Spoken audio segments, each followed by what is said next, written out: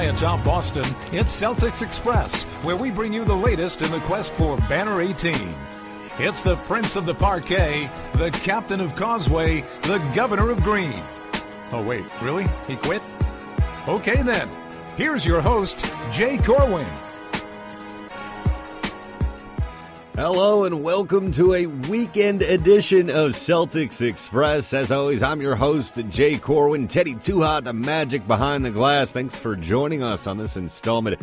We'll preview Friday night's game against the Jazz at TD Garden. We'll also take a look at that rare Friday-Saturday back-to-back when the C's head south to Memphis in the Grindhouse, which hasn't been so grindy this season. The Celtics beat the Nuggets Wednesday, leading the Eastern Conference at 24-6. After laying an egg in Chicago Monday, the C's responded with that season-high 124 points in defeating the Nuggets Wednesday night, shooting 59.5% from the floor in that game, the highest shooting percentage since a 60% game against the Magic back in 2013. The Celtics did allow a season-high tying 118 points to the Nuggets and were out-rebounded 48-30. Startling, they still get the win. Kyrie Irving returned.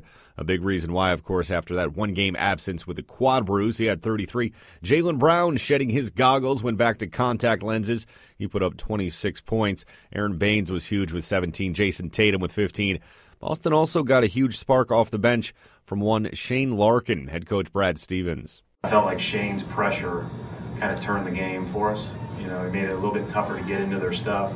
And then he obviously played great offensively, made big shots. The timely three that he hit when they cut it to three was huge. Larkin with 14 points in 17 and a half minutes, most of them in two important spurts. Subnote on the roster, Celtics sending Abdel Nader and Gershon Yabusele to the main G League affiliate Thursday before that ESPN game with the Mad Ants of Fort Wayne. So the Celtics host the Jazz Friday evening on Causeway Street. Utah, losers of 4 in a row, falling to 13-15. They do have rookie Donovan Mitchell. He's been a bright spot, leading all first-year players at almost 18 a game. Former Jazz forward Gordon Hayward says he hopes to meet up with some of his former teammates, but also hopes that he beats them by 40. We'll also see the return of Jonas Jerebko to TD Garden. He played 3+ years with the Celtics and was a fan favorite at times. Way back on March 14th, 2008. That's when the Jazz walked into the Garden, hammered the Celtics 110-92, dropping Boston's record at the time to 51-13. Of course, that season would produce the franchise's 17th NBA title. That's the last time the Jazz won in the North End. The team has lost 9 straight games in Boston overall. They come in 0-2 on the start of a 6-game road trip. The Celtics then head out after the Jazz game to Memphis. Memphis started the season en fuego at 5-1 with a win over the Warriors, 2 over the Rockets in that span. It's been all downhill since then. Memphis losers of 15 of 16. The identity not clear this season as they look to build around Marc Gasol and Mike Conley. They're just 8-19 and now trade talks and an inevitable rebuild make up most cooler talk for Grizzlies fans. Word on the street is, though, the Grizz have been declining calls about Gasol thus far this fall.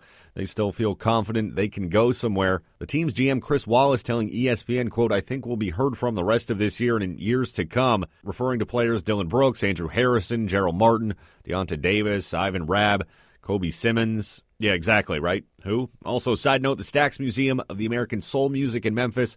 That's a must-see if you're ever in town. The trade deadline is February 8th, 2018. That's more than a week before the NBA All-Star Game. That'll be Sunday, February 18th in L.A. Potential trades now more viable as of Friday as free agents signed between early July and mid-September are now eligible to be moved. Those not including bird rights, of course. We take a look at injuries and the Celtics roster moving forward.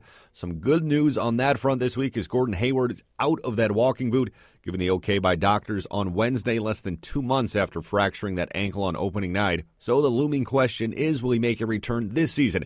He certainly hasn't closed the door on that possibility when asked. Chauncey Billups and Tracy McGrady on ESPN's The Jump Thursday. It's not even a question for me. First of all, I'm happy to see him up and out of that boot. But 2, no. Invested a lot of time and money and resources into this guy. You're going to need him to be good for 5 years, with the exception of this one, so 4 more. Yeah. But I wouldn't take a chance. They're developing those young guys. They're playing really well. Keep getting them guys confidence, and let this guy get 100% and have a summer to train again. Yeah, well, I look at it like this. If he's able to come back and play a few weeks in the regular season. Conditioning up. Yes. Right. If he can come back in March and play a few weeks in the league in regular season, why not? I would take a chance on it. Al Horford and Marcus Morris both out in the front court for the Celtics on Wednesday night. Horford's absence described as rest, although he's been dealing with some knee problems as well. Morris will apparently need weeks to make his knee right. Danny Ainge on Thursday in his regular weekly radio interview on the Sports Hub in Boston, saying a rehab plan is being mapped out for Morris that could include him getting some playing time during that process. Still no official word on Horford's status for Friday night, but a birdie tells me he will be in the lineup. Ainge also saying he doesn't want to use that disabled player exception granted by the NBA for Gordon Hayward's injury just to get them through this rough patch. The Celtics could have used that $8.4 million exception to get a player now, use him in another deal. That would have had to been done by last Friday, as it needs to be 2 months before the February 8th trade deadline. Multiple reports are saying the Celtics are likely to use that, if at all, closer to the trade deadline. For more on this, we head to the Celtics Express customer service line. Teddy, hit me. Got NBA on the brain? Call the sex line. Whoa there. That's Celtics Express customer service. Give us your take at 617-807-0013 to be heard on the show. We welcome in NBA writer Matt Chin to break down this money mumbo jumbo. You can get on the Celtics Express customer service line anytime you have a thought. Just leave a message at 617-807-0013. Matt, thanks for taking a minute. Give us the nuts and bolts on this. Yeah, so the Celtics have an $8.4 million injury exception, obviously stemming back to Gordon Hayward's injury, and they have to use it before March 10th.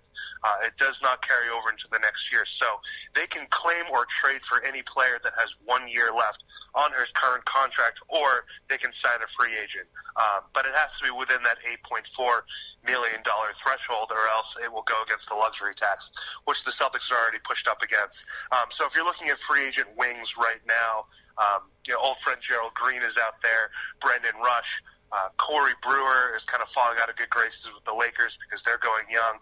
Monte Ellis has not played this entire year. He's a bit on the older side. So those are your wings. I actually think the combo bigs and then the bigs positions is a little bit more interesting and fills some more needs for the Celtics. Ersan Ilyasova is out there. He could be bought out at any moment by the Hawks, who are obviously trying to tank a little bit to get a good draft pick. So he's a good buyout candidate. Also, Boris Diaw, who is playing in the French League right now, has an NBA buyout clause. So later in the season, he could be an option as well. The most interesting names out there for young big men who fit that $8.4 million threshold is Nerlens Noel. Noel not getting much playing time in Dallas and had to sign that 1 year deal. There aren't a lot of buyout players at this point in the season, but it's something to keep track of as the season progresses. All right, we thank Mr. Chin on the Celtics Express customer service line for bringing some expertise to the show. You can find him on Twitter at Matt Chin NBA. He's got some great nuggets on the daily for you to keep track of. With that, we wrap another episode of Celtics Express. We thank Matt Chin for joining us. We thank our legions of fans for tuning in and showing us so much support. Celtics and Jazz in Boston Friday night. It's then in Memphis on Saturday for that rare back-to-back front-loaded schedule for the Green this season. As they head to London in January, just one game in 10 days, the reason for that kind of odd scheduling here. So find us, as always, on iTunes, otgbasketball.com, where you can find plenty of podcasts. You want to check that out daily for all your NBA information. Happy Christmas, Kwanzaa to all of our Celtics Express family. We'll talk to you soon, and we'll see you next time at the Garden.